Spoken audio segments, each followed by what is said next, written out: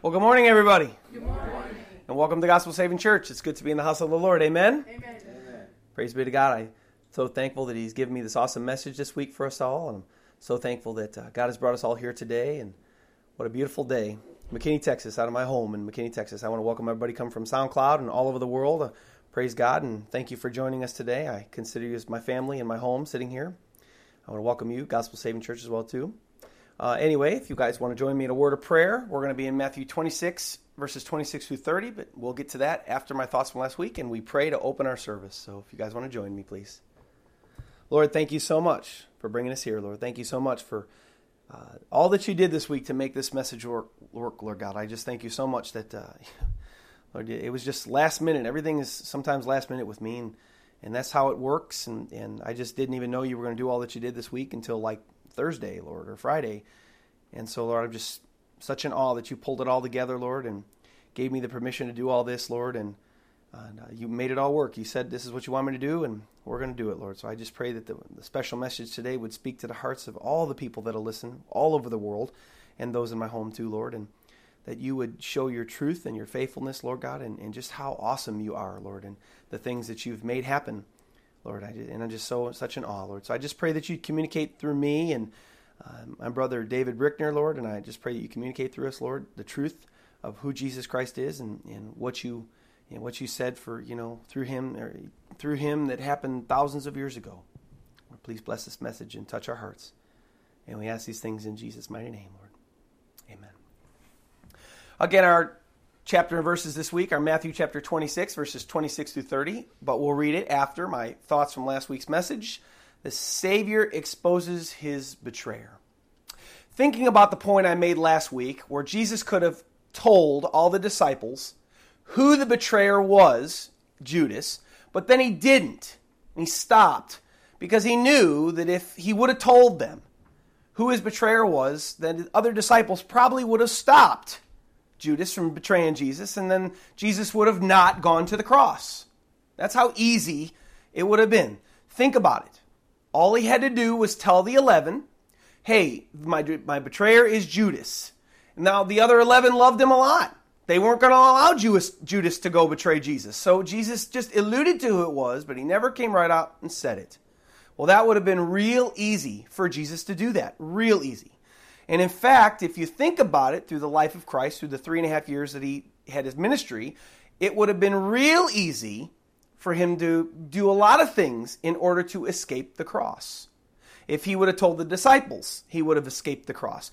If he would have, let's say in the beginning of his ministry, when he was driven into the wilderness, and Satan tempted him for 30 days or 40 days, he could have just bowed down to Satan and give his life to Satan. So, I can rule the world now.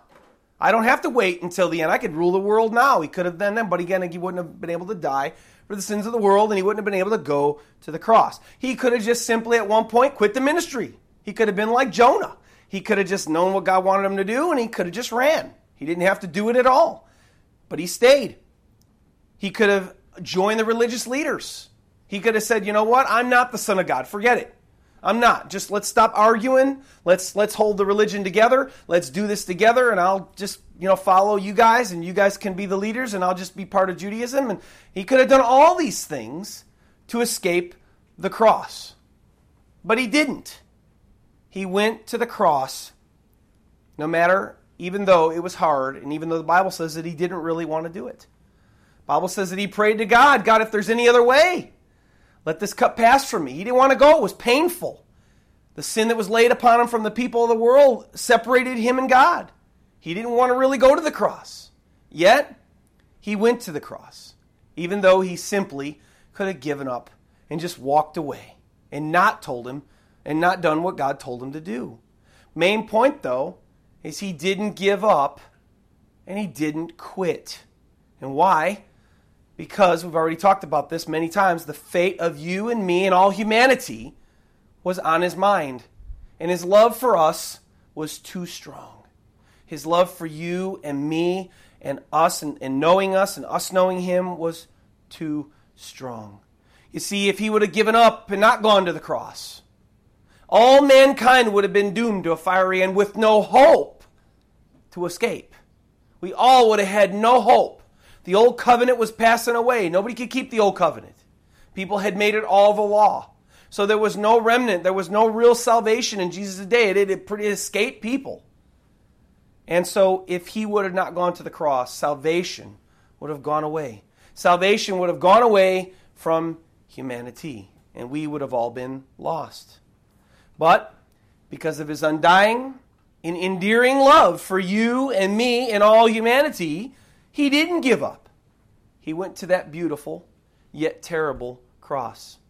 Beautiful to the sinner because of what Christ did for us, but terrible for him because he lost his life on it.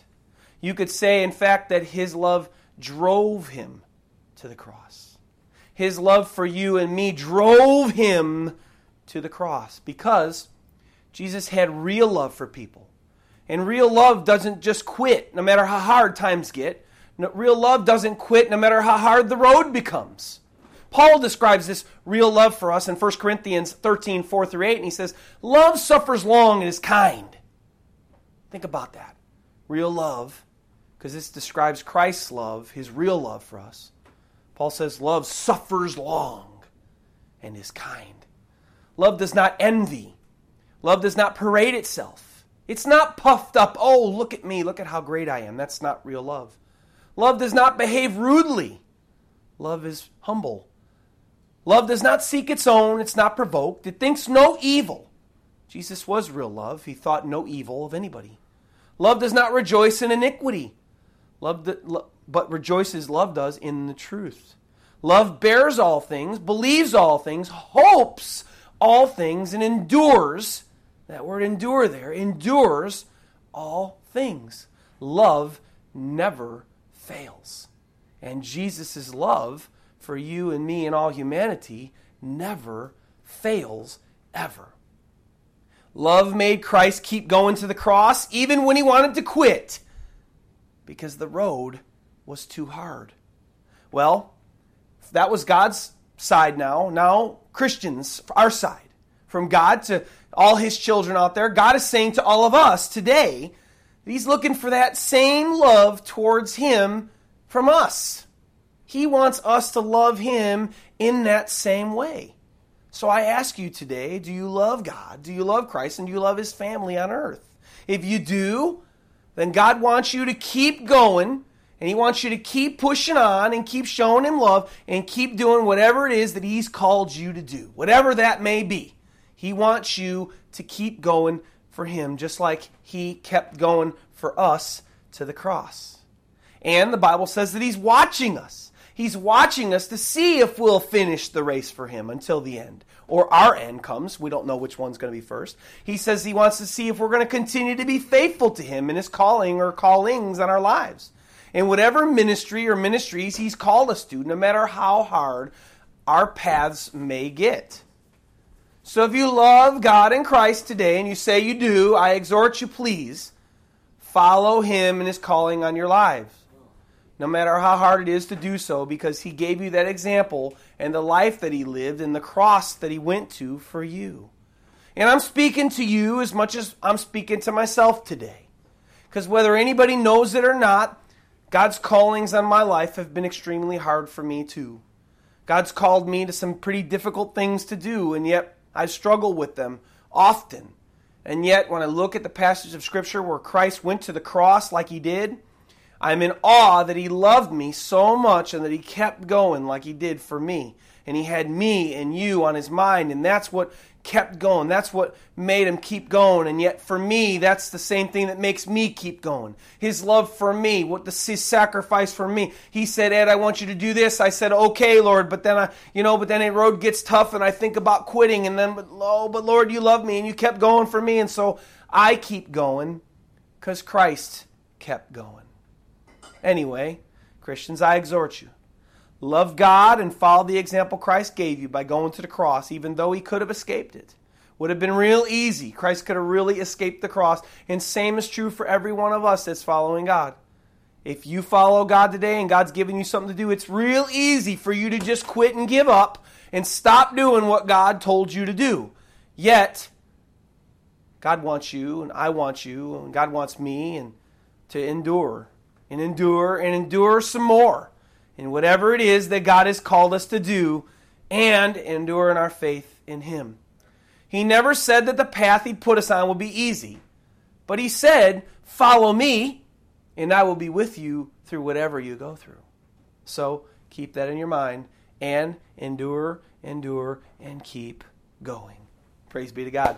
All right, so let's jump into our message for this week. Our title for this message is Christ in the Passover. Our section of Scripture will be Matthew chapter 26, verses 26 through 30. Again, title, Christ in the Passover. So last week we read of Jesus and the disciples eating the Passover meal together in the upper room of some strange guy's house, right?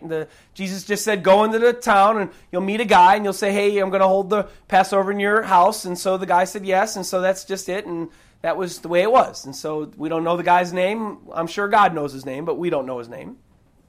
And of course, while they ate the Passover, Jesus identifies his betrayer, like we talked about already, but with not enough information so as the other 11 would know and then stop him from, going and betraying Jesus.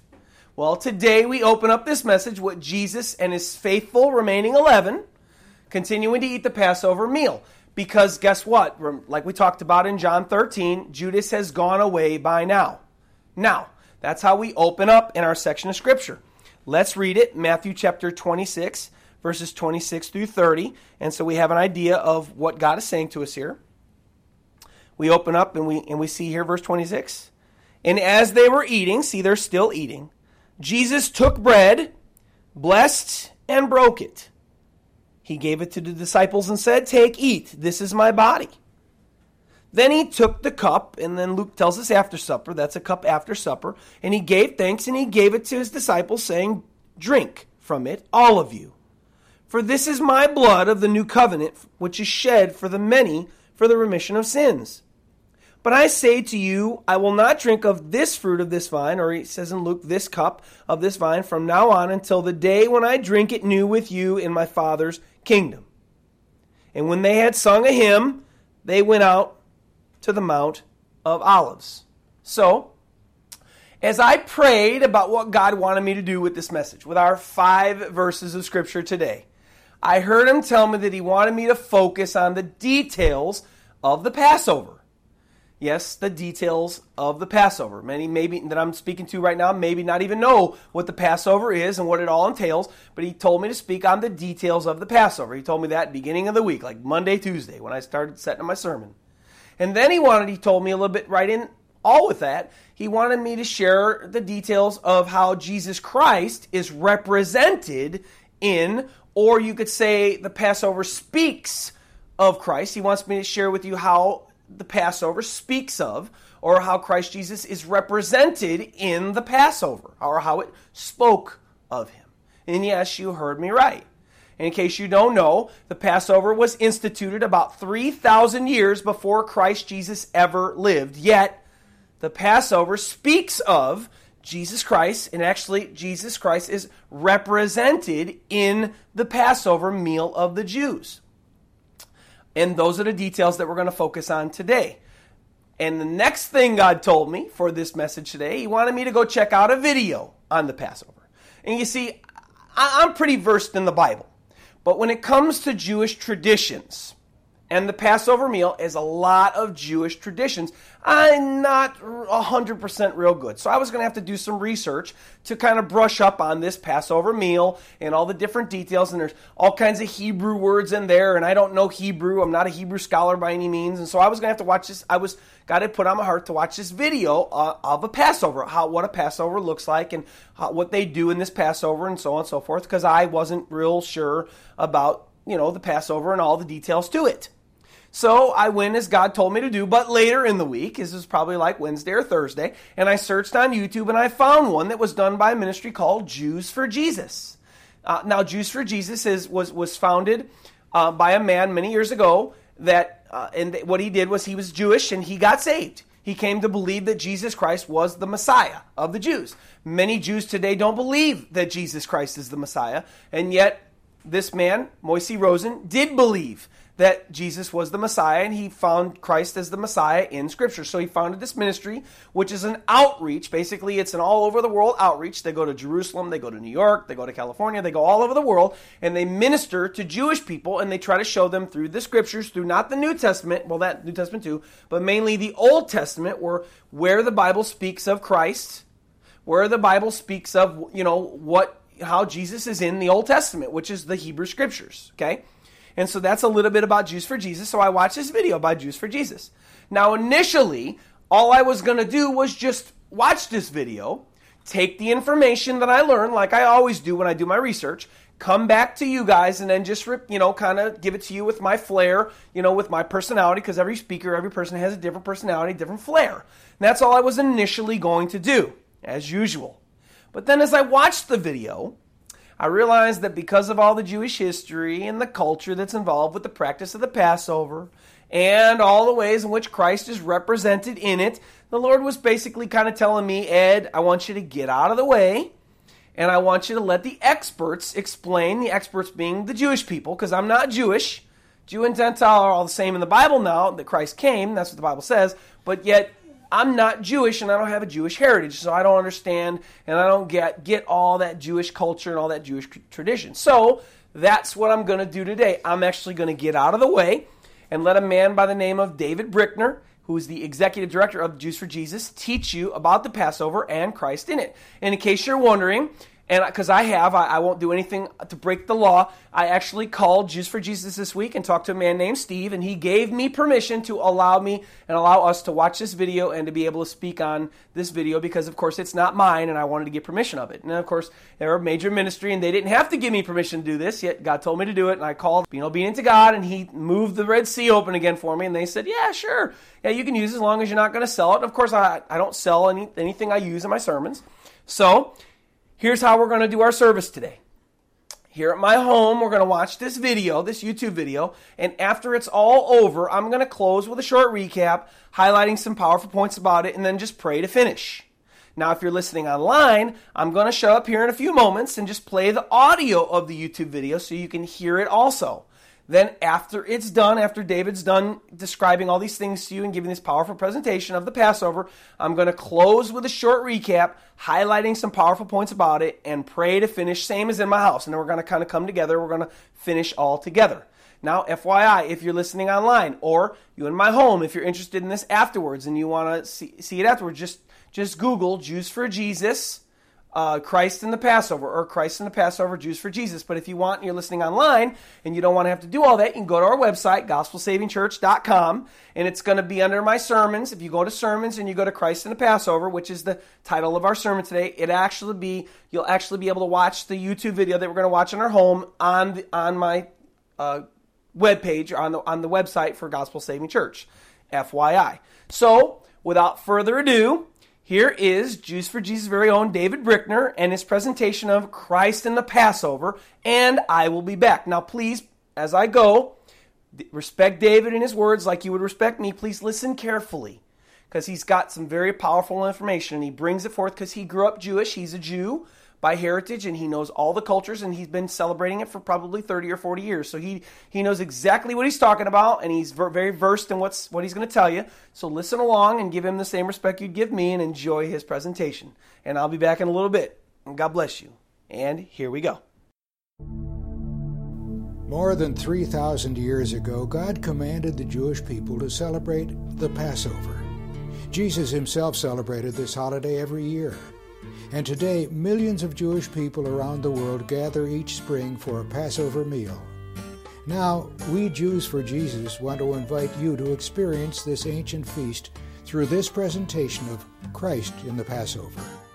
It's the next best thing to having you at our home for the holiday. This video features David Brickner, Executive Director of Jews for Jesus. To enhance your understanding and enjoyment of this program, we've also included scenes of some of our family during Passover, informational graphics, music, and artwork. And now, let's join the audience as David Brickner explains the Christian significance of the ancient Jewish festival, of Passover. It was all part of God's plan from the beginning to break down that middle wall of partition, dividing Jews and Gentiles, and to make us one together in the body of Christ. So we're one this morning in Him. Amen? Amen. Praise the Lord. But you know, because of that, you share with me in a rich heritage. The heritage of the people of Israel and all that God did to reveal Himself through the fathers and through the prophets and through the festivals of Israel. This now becomes your heritage in Messiah. And this morning, we're going to look more closely at one aspect of that in the story of the Passover. The Passover is the account of God's redemption of the nation of Israel from bondage, from slavery in Egypt thousands of years ago. But this morning, as we look more closely at that ancient festival of redemption, you're going to see that God, in bringing Israel out of bondage, wove into the very fabric of that story a picture of a far greater redemption of all the world from the Egypt of sin through our Passover lamb, who is Jesus the Messiah. So I want to invite you to turn with me in your Bibles, if you have them, to that first Passover story, which you'll find in the book of Exodus. Exodus chapter 12, and we'll be reading verses 5 through 8 and 11 through 15. Now, if you remember, at this time, Israel was in bondage. We were enslaved in Egypt, and God promised He was going to redeem us. So He raised up Moses to go to the Pharaoh of Egypt and say, "Pharaoh, let my people go." Well, Pharaoh wasn't exactly willing to listen to Moses, and so God had to convince Pharaoh to listen, and God can be very convincing about these things. And He convinced Pharaoh by sending a series of plagues upon the land of Egypt. You remember the story. There were 10 plagues in all. Now, the Bible tells us that the Jewish people at this time were living in a section of Egypt called Goshen, and they were exempt from the first 9 of those 10 plagues. For example, the Bible tells us when darkness fell across the land of Egypt as a plague from the Lord, there was nevertheless light in Goshen where the Israelites were dwelling. Or when God smote the cattle of the Egyptians with plague, the cattle of the Israelites were spared. And yet Israel was not automatically exempt from the 10th plague, the worst plague, the death of the firstborn. But in order that that plague should not fall upon them, God commanded the children of Israel to take a yearling lamb for each family, and that's where we pick up the story. Exodus 12 and verse 5. "Your lamb shall be without blemish, a male of the first year, and you shall take it out from the sheep or from the goats, and keep it up until the 14th day of the same month. And the whole assembly of the congregation of Israel shall kill it in the evening, and they shall take of the blood and strike it on the 2 side posts and on the upper doorposts of the houses wherein they shall eat it. And they shall eat the flesh in that night roast with fire, and unleavened bread, and with bitter herbs they shall eat it." Verse 11. "And thus shall ye eat it, with your loins girded, your shoes on your feet, and your staff in your hand, and you shall eat it in haste. It is the Lord's Passover. For I will pass through the land of Egypt this night, and will smite all the firstborn in the land of Egypt, both man and beast, and against all the gods of Egypt I will execute judgment. I am the Lord. And the blood shall be to you for a sign upon the houses where you are. And when I see the blood, I will pass over you, and the plague shall not be upon you to destroy you when I smite the land of Egypt. And this day shall be unto you for a memorial, and you shall keep it a feast to the Lord throughout your generations by an ordinance forever. 7 days shall you eat unleavened bread. Even the first day you shall put away leaven out of your houses, for whosoever eateth leavened bread from the first day until the 7th day, that soul shall be cut off from Israel." That, then, is the historical institution of the Passover. We know that the first Passover, then, was celebrated on the night of the 10th plague way back in the land of Egypt. But as God commanded here in Exodus 12, Israel was to continue to celebrate the Passover as a lasting ordinance. And so, throughout our history, as we observe this great festival, there were various symbols and traditions that were added to the observance to remind us of that first Passover back in the land of Egypt. So that by the time Jesus and the disciples were celebrating the Passover, most of the items that you see on the table before you today were already incorporated into that Passover observance. And there's a tremendous amount of preparation that goes into the celebration of the Passover. You might remember in the Gospels that Jesus even sent Peter and John ahead of him into the city of Jerusalem, saying, "Go, prepare the Passover that we may eat." And this preparation involves many things, but specifically what God commanded the children of Israel to do back in the land of Egypt. We were to cleanse our houses of all leaven, anything with yeast in it, which of course means that today all your Wonder Bread, all your Hostess Twinkies have to go. But because Passover comes during the springtime, this has become a time for a general house cleaning. And in the Orthodox Jewish home, Mom begins weeks in advance of Passover cleaning. Everything from floor to ceiling is cleaned, and there's even a whole different set of dishes put out for the Passover. But we have a problem. And the problem is that although it is the mother who does the cleaning of the house, the rabbis tell us it is only the man who can certify that the house has been properly cleaned. You can see what kind of a problem we have. The rabbis knew that the men would never get the job done right by themselves, but they also wanted to ensure peace and harmony in the home at the Passover. So they got together and they thought about this problem, and they thought about it, and they came up with a solution, which in Hebrew we call Bedikat Chametz, or the searching out of the leaven. And here's how it works. The night before Passover, Mom, already having cleaned the house of all leaven, will take a little bit that's left over, maybe crumbs from the toast that they had for breakfast that morning, something with yeast in it, and she'll take it and hide it somewhere in the house. Now, the father coming home from work that evening will take in his hand a feather, a wooden spoon, and a napkin. And he'll go on a GI inspection to search out the leaven, looking high and looking low for those crumbs. Now, if his wife has been good enough to him, she's hid it in the same place she hid it last year and the year before that. So that when he finally finds those crumbs, he takes the feather and with a steady hand, he scrapes them into the spoon, wraps them up in the napkin, and then in ancient times and still in Israel, the father marches off to the local synagogue where there's a bonfire burning in the courtyard. He takes the package, tosses it into the bonfire, and so declares his house now properly cleaned.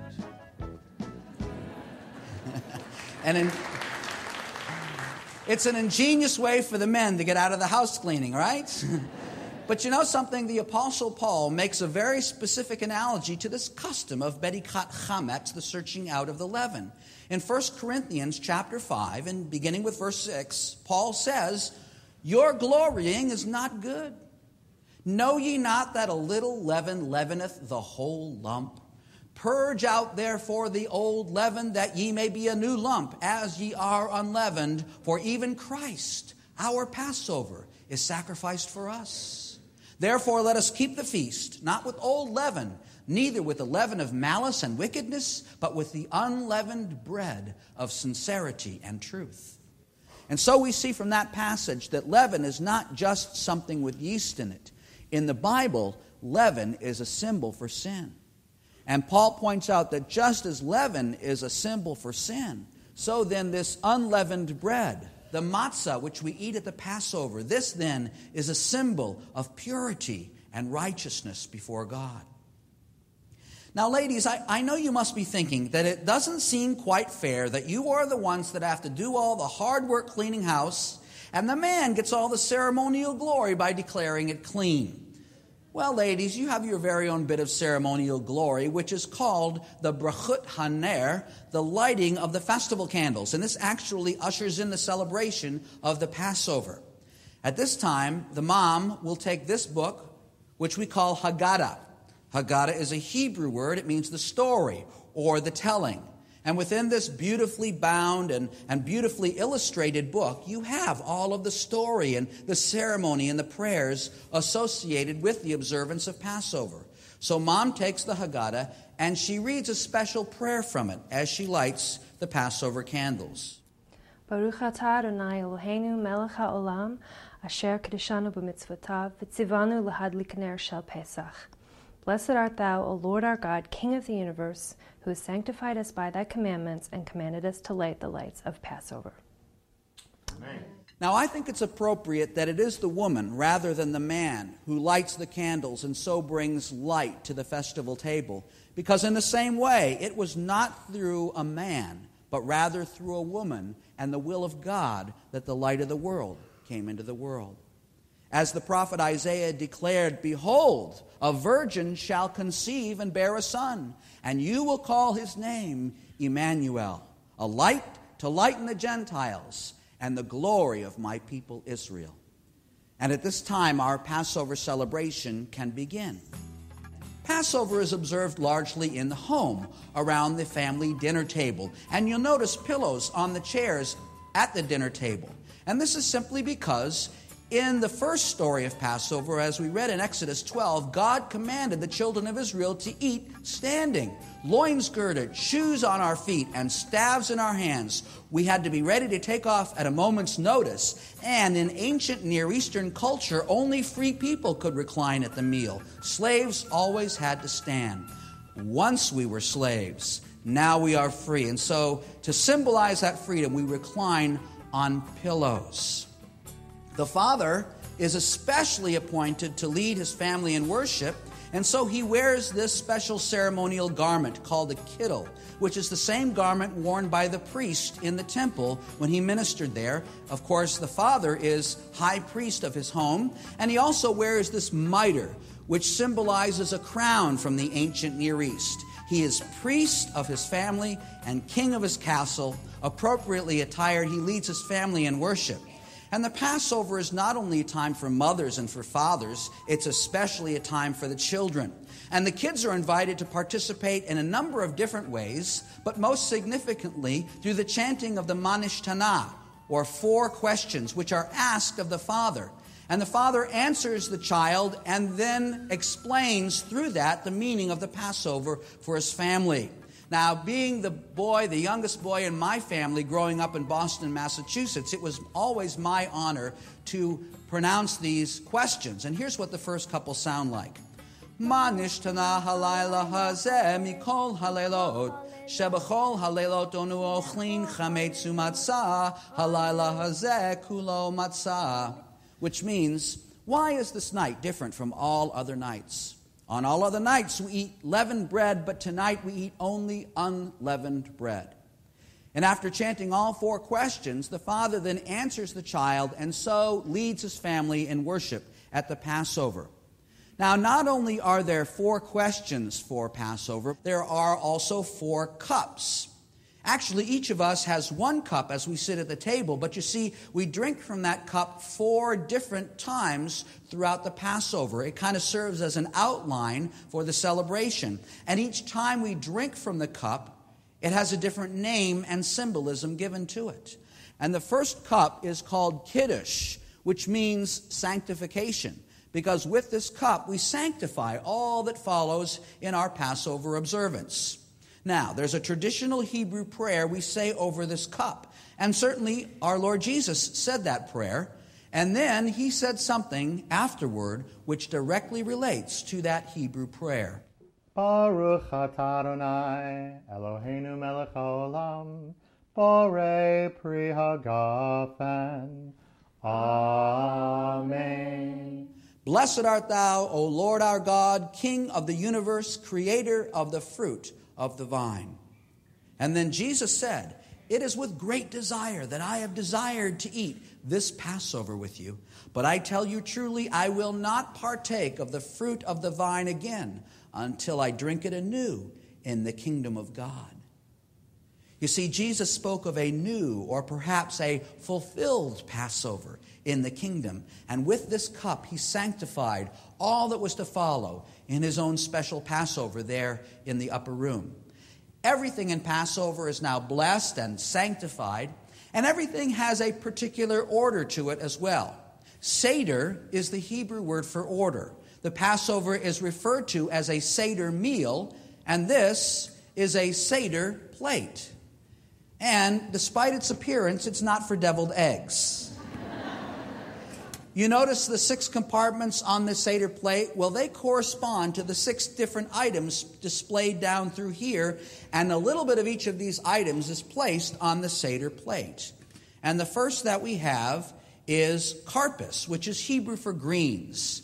And the rabbis tell us that the greens represent life. And we will take some salt water, which represents the tears of life. And we dip the greens into the salt water, and so we are reminded that during our slavery in Egypt, our lives were immersed in tears. For truly, a life without redemption is a life immersed in tears. But we also remember that God redeemed us with a mighty and outstretched arm. He brought us out of bondage through the Red Sea and into freedom. And so by His mercy and grace, our lives have been drawn from tears. We eat the greens together now to remind us that we can now partake of life, redeemed from tears by the mercy and grace of Almighty God. The next item on the Seder plate, horseradish. We call it Jewish Dristan. Guaranteed to unclog the sinus passages in the back of your head. Now, the horseradish, or maror, as we say in Hebrew, is the bitter herb that we read about in Exodus 12. And what we do is we take some of this bitter herb, the unleavened bread with it, and we take the bread, dipping it into the maror. We get about a teaspoon of it on there like this, and then I'm not going to do it. But you know what happens when you eat this much horseradish? You begin to cry. You have very little choice in the matter. It's a battle between the horseradish and your sinuses, and the horseradish always wins. But you see, the tears that we then shed, they become a graphic reminder to us of the tears our forefathers shed during their slavery in Egypt. And you might remember when Jesus celebrated the Passover with His disciples, He had said to them, "One of you is going to betray me." And the disciples got all upset. They said, "Lord, is it I? Lord, is it I?" And Jesus said, "He who dips in the sop with me that night, every one will betray me." Well, the interesting thing is that every one of the disciples would have dipped in the sop with Jesus that night. No wonder they were so upset. But then later we find our Lord Himself taking the bread and dipping it Himself into the sop and handing it to Judas Iscariot. He said to him, "What you must do, go and do quickly." And the Bible tells us that when Judas took the bread with the sop, Satan entered into him, and he went out into the night. Maror is bitterness and tears. The next item on the Seder plate is called charoseth. Can you all say that? Charoseth. Not bad, but you got to get that cha in there, you know? That's right. That's right. Just don't look at your neighbor when you say it.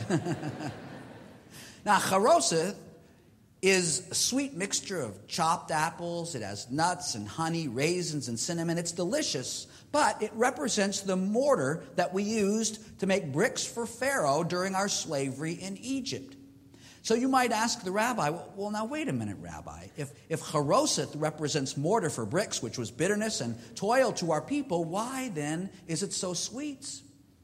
The rabbi will say, because, you see, even the bitterest of our toils grew sweet when we knew that our redemption drew near. And what we do is we take some of the unleavened bread, the matzah, we dip it in, this time maybe getting a double portion of the charoseth.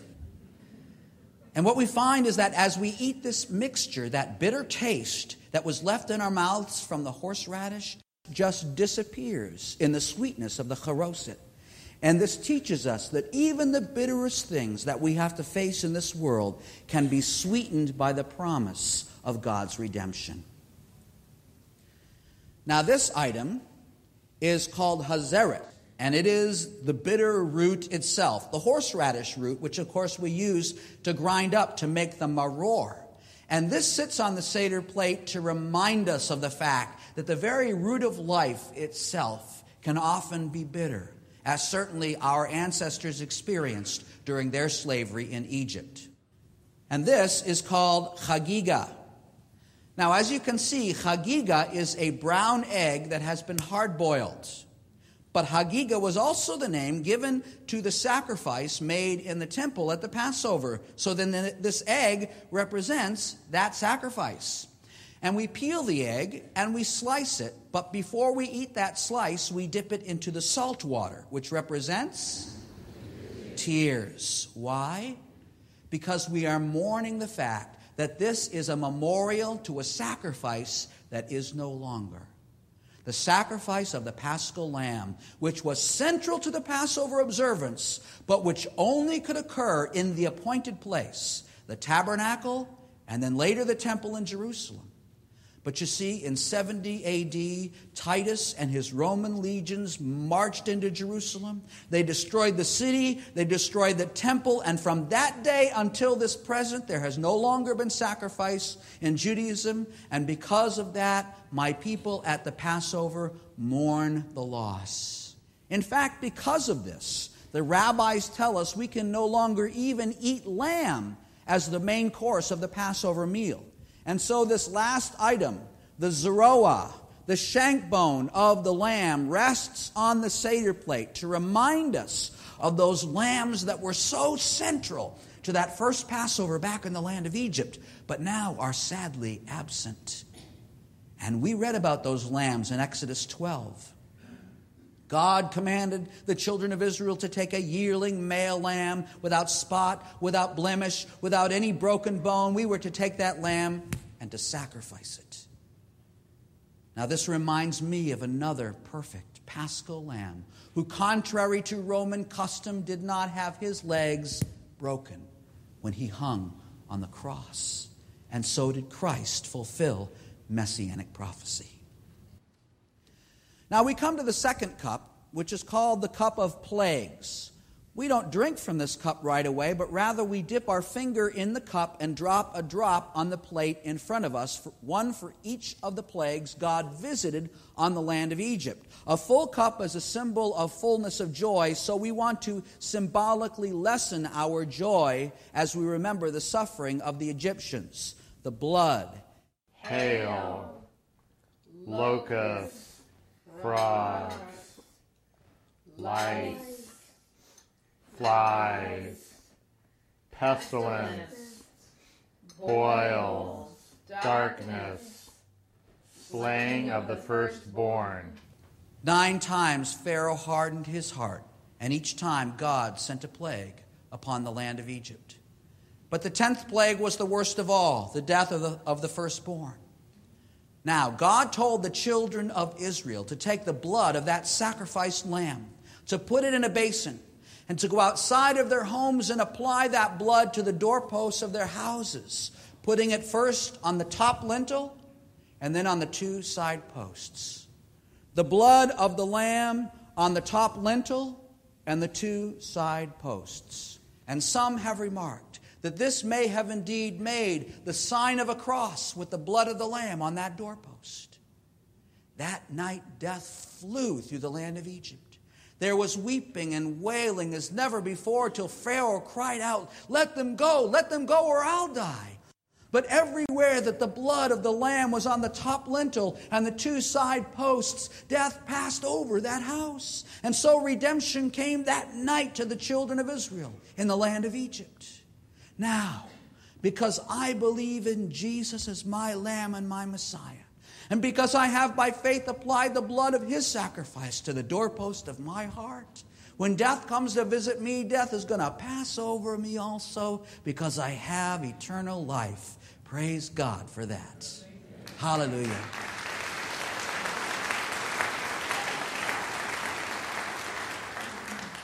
Now this is called a matzah tash. A matzah tash. You already know that matzah is the unleavened bread we eat at the Passover, and tash just means bag. So this is a bag for unleavened bread. In fact, there are 3 pieces of unleavened bread inside this matzah tash, and each piece is in its own section or its own compartment. And the rabbis tell us that the matzah tash represents a unity. 3 pieces of bread, 1 bag, 3 in 1. And yet there is a great deal of disagreement among the rabbis as to which unity this matzah tash represents. One rabbi says that the matzah tash represents the unity of the patriarchs. You know, Abraham, Isaac, and Jacob. Another rabbi says, no, the Matzah Tash represents the unity of worship in Israel, represented by the priests, the Levites, and the people of Israel. And so on go the explanations. Well, I believe the Matzah Tash represents a unity also. But I believe that the Matzah Tash represents the unity of our triune God, Father, Son, and Holy Spirit. And here's why. During a particular time of the Passover, we will reach into the second or middle compartment of the Matzah Tash. Now you can ask the Rabbi, why do we take the second piece and leave the first and third pieces untouched? And the answer is, we don't know. We take this matzah out, which we call the bread of affliction, and there are three things you need to notice about this. First of all, this is a whole loaf of bread, yet look at it, it's flat like a cracker, and that's because it's completely unleavened. There's no yeast in it whatsoever. In fact, we're so concerned this bread be unleavened that we roll it out, and before we bake it, we quickly pierce the bread. And then we bake it in a high temperature on a rack in that oven, and you see those brown stripes that are baked onto the bread. So all matzah is unleavened, striped, and pierced. Are you with me? We take this second piece from the middle compartment of the Matzah Tash and we break it in half. And we take this broken piece and we wrap it in a linen cloth or in a linen bag, and it is now called the afikomen. Afikomen is a word meaning it comes later. And that's exactly what happens with this bread. We carry it outside of the room of celebration to be hid for a time, buried, if you will. And this is such an important part of the celebration that the entire meal cannot be completed without that second piece. And we'll get back to that in just a minute. But I'm curious, how many of you have been to a Passover before? Good, many of you. And for those of you who've never been, let me encourage you, if you have the opportunity, go. But let me also warn you, if you're going to a Passover, eat lightly that day or not at all, because you are really in for a meal. I want to assure you, Passover is much more than parsley and horseradish. We eat, but unfortunately, that's the part of the Passover I forgot to bring with me here this morning. Towards the end of the meal, the head of the house will say to all the children, go and search for the afikomen. And the kids didn't necessarily see where it was hidden, so they have a great time looking for that piece. And the child who finds it brings it back to the head of the house and receives a reward for finding that second piece. The head of the house then stands and continues this ancient ceremony of the Matzah Tash and the afikomen by unwrapping this special bread from the linen cloth. He takes it out and begins to break off small pieces for everyone seated at the table. Everyone now receives a piece of this bread. Does this remind you of anything? See, brothers and sisters, if the Matzah Tash represents the unity of the patriarchs, Abraham, Isaac, and Jacob, why then is the middle portion broken, buried, and brought back? If the Matzah Tash represents the unity of worship, the priests, the Levites, and the people, why is the middle portion broken, buried, and brought back? But if the Matzah Tash represents the unity of our triune God, Father, Son, and Holy Spirit, then we know why. It's because Jesus, the second person of the Trinity, was broken in death, wrapped in a linen cloth, buried in the tomb, and then brought back, resurrected by the power of God, conquering sin and death. So then it is no wonder. Hallelujah. It is no wonder that Jesus took this bread and broke it and gave to his disciples, saying, take, eat, this is my body broken for you. Do this in remembrance of me. Do you see the picture? God knew it in advance. And then our Lord took the cup. Now, you know we take the cup 4 times during the Passover. But you see, the New Testament tells us that Jesus took the cup after they had supped, after the meal of the Passover. So we have the first 2 cups, then comes the meal, and the cup that comes directly after the meal is the third cup. And the third cup is called the cup of blessing and redemption. The cup of blessing which we bless, the cup of redemption looking back to the redemption God brought our forefathers from Egypt, and looking forward to that redemption when Messiah comes. And Jesus there in that upper room with his disciples raised the third cup, the cup after supper, and said, "This cup is the new covenant in my blood, poured out for you for the remission of sins." Now, what new covenant was he speaking of? The one that was promised by Jeremiah. In Jeremiah chapter 31, the prophet said, "Behold, the days are coming, declares the Lord, when I will make a new covenant with the house of Israel and with the house of Judah, not according to the covenant that I made with their fathers in the day that I took them by the hand to bring them out of the land of Egypt, my covenant which they break, although I was a husband to them, saith the Lord." You see, that was the problem with that first covenant. It became a broken covenant. "But this shall be the covenant that I will make with the house of Israel after those days, declares the Lord. I will put my law in their inward parts, and on their hearts I will write it." That first covenant was written on tablets of stone. The new covenant was to be written on the tablet of our hearts. "And I will be their God, and they shall be my people, declares the Lord, for I will forgive their sin and remember their iniquity no more." Oh, this then was the ultimate condition upon which the new covenant rested. For no longer would sin be atoned for through daily offerings of animals in the temple, but once and for all would God deal with this most difficult of human predicaments. And now we find Jesus there in that upper room with his disciples, taking the cup, taking the bread, taking the cup after supper, and saying, "That which you've been waiting for, that which was promised, that new covenant has now come in my blood." Imagine how the disciples must have felt after having celebrated this Passover year after year after year, and then one day in that upper room in Jerusalem seeing its very fulfillment.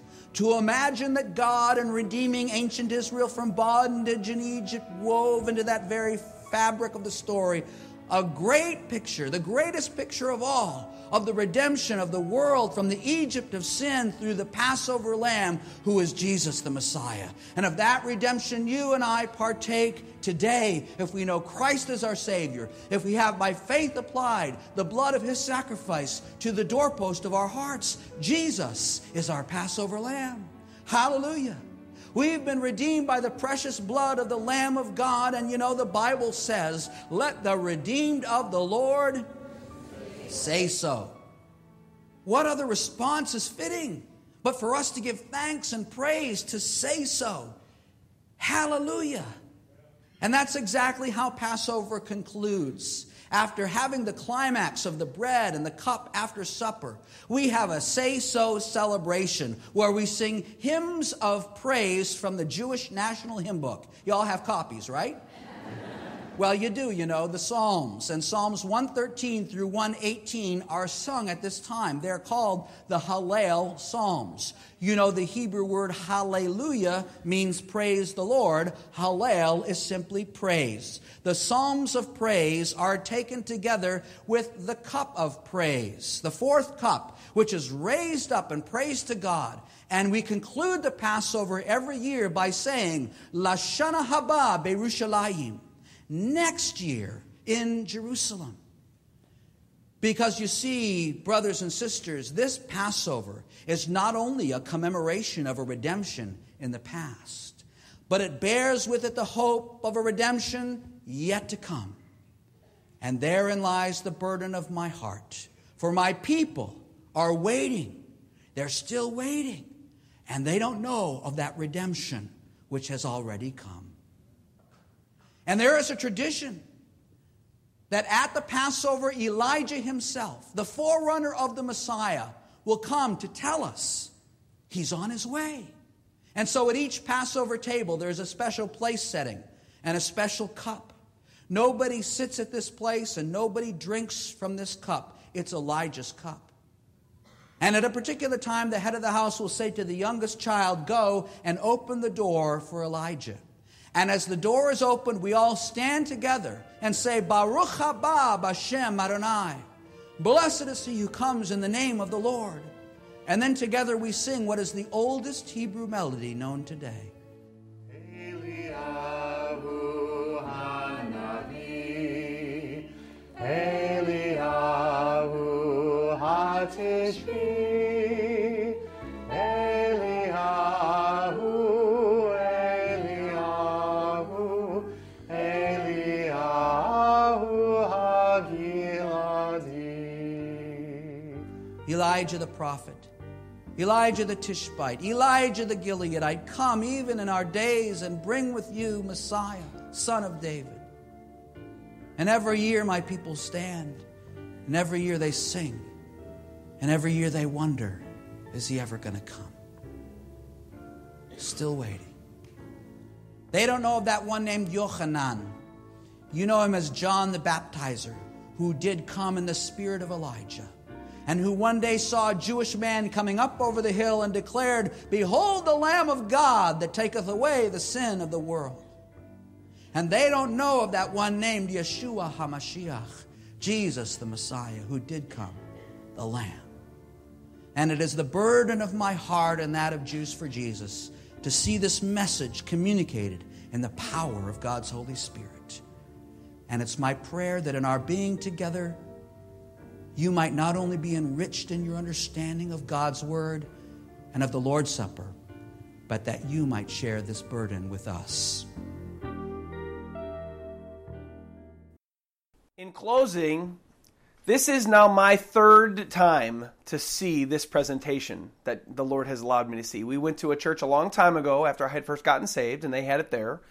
Then I watched it the other day as a recording online as I was preparing for this sermon. Then I watched it again today.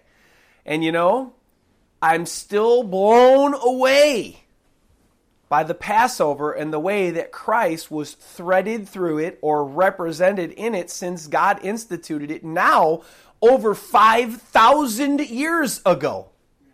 Think about it. I want you to think about this real quick in the closing.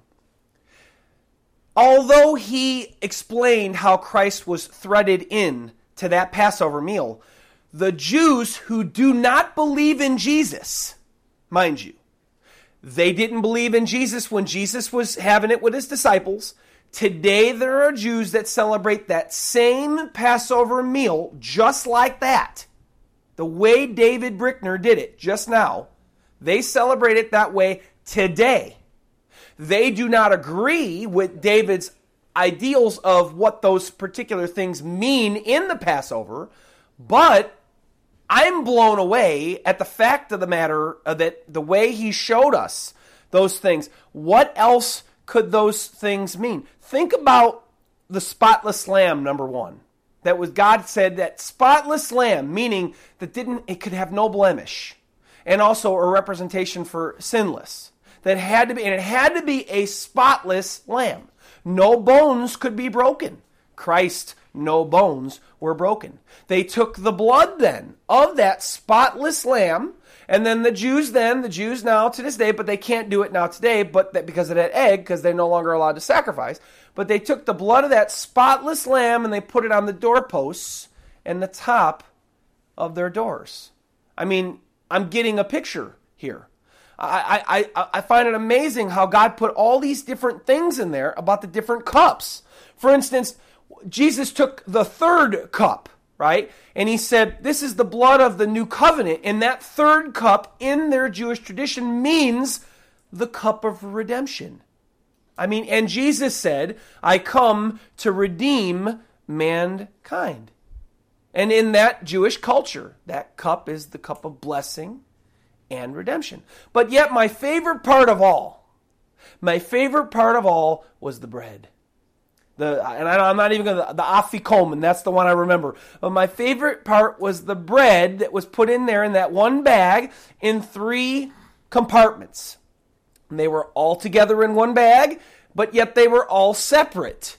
And how the Jews, even the non-Messianic Jews, consider that to mean unity. Jews that do not believe that Jesus Christ is the Son of God, Jews that do not believe that Christ is the Messiah, they still believe those 3 pieces of bread represent unity. And then how in the Jewish culture now, mind you, this is non-Jesus believing Jews who've celebrated this tradition for over 5,000 years. They take the second piece only, not the first piece and not the second piece. And now it just so happens that the Son is in the middle of the triune God and the Trinity. And now they take the second piece, which is called the bread of affliction. The Bible says that Jesus Christ was afflicted for the sins of mankind. And before it's baked, you could say that what they do is that to make sure that it has no leaven, he said that they pierce it. They pierce it. Then they bake it on a high heat, and they make stripes in it. And then, so it's all rolled out. It's then pierced, baked, and it's unleavened. So it's without sin, because leaven was a representation of sin. It's pierced as Christ was pierced. Christ was without sin. And then it has stripes, and the Bible says that by his stripes we are healed, and we know that he was laid on stripes. And that was a healing, a spiritual healing that God gave to all people through Christ. So each piece is unleavened, striped, and pierced. Does that sound familiar? Then they take it from the middle section. Then they put it in a bag, a linen bag, mind you. A linen bag. Then they go and they hide that piece of bread for a time, and then somebody goes and finds it and then brings it back. Does this sound familiar? Christ was crucified on the cross, pierced, taken down, laid in linen, laid in a tomb, and then after 3 days he came back. And then it's interesting to me that the rabbis won't agree that middle piece, what is that? Why do they take from the middle? We don't know. They don't know because they refuse to admit that Jesus Christ was the Messiah, that Jesus Christ was the Son of God. And then after it's taken, after it's found, it brings it back, it's unwrapped, so it's exposed. Then it's broken, and it's given to people. Just like Jesus Christ was broken, his body was broken for us, for people, to make atonement for our sins. I have a question. For all skeptics, I have a question. How can anyone have planned to line up what Christ went through, not by Christians, mind you? Christ went through what he did by the hands of sinners, people that did not believe in God, or people that did not believe as him as the Messiah. How did they just so happen to do all those same things to Jesus exactly the way that God had the children of Israel celebrating the Passover from 3,000 years before Christ lived? How else could it have all lined up unless, as David said, God knew it from the beginning and God foretold it in prophecy, which is a proof of the Bible that the Bible's accurate, because there's no man that could have ever written that. And even if you were going to say, well, Christians wrote that in there, well, then how did Christians write in the Passover from 5,000 years ago today now? And how did they write in all those exact things that Jesus went through? And how did they parallel out if it didn't all really happen and God didn't all make it happen so that he could reveal himself to you and reveal himself that he is the Son of God and reveal himself that Christ is the Messiah, the Savior of mankind, because that's what God longs to do, to save people. Ladies and gentlemen, it's clear to me that Christ represented in the Passover, and the Passover spoke of Christ, and that he was that perfect, spotless Lamb of God that God represented back in ancient Egypt, and then he was our perfect, spotless Lamb of God that God sent to take to the world, to live, to die, to suffer, and to rise again, to offer salvation to humanity, to pay for our sins. Praise be to God. Now, with all that said from God's point of view, with all that said from God, that all that God did, praise him, praise be to God. I mean, he's awesome, right? I mean, look what he did for us. What does it all mean for us today? I mean, we can only look at it from God's perspective, and yes, God did that. That's an amazing thing. And amazing that it all lines up. And how did it all line up? Who masterminded that from over 5,000 years ago now? It's impossible. But what does that mean for us? It means nothing if we just understand it with our minds and don't ever let it penetrate our hearts. How do we let it penetrate our hearts? Well, we accept it. By faith, we say, well, yes, I don't understand it all, but wow, there's no way that that could be unless God did that. And there's no way that can be unless Christ is the one. Unless Christ is that one.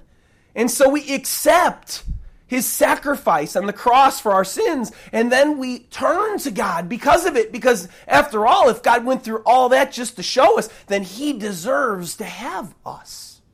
We need to turn to him and away from our sinfulness in repentance. And we need to surrender our lives to Christ Jesus, the spotless Lamb of God that came to take away the sins of the world. How do we do this? How do we do this? We realize we're wrong.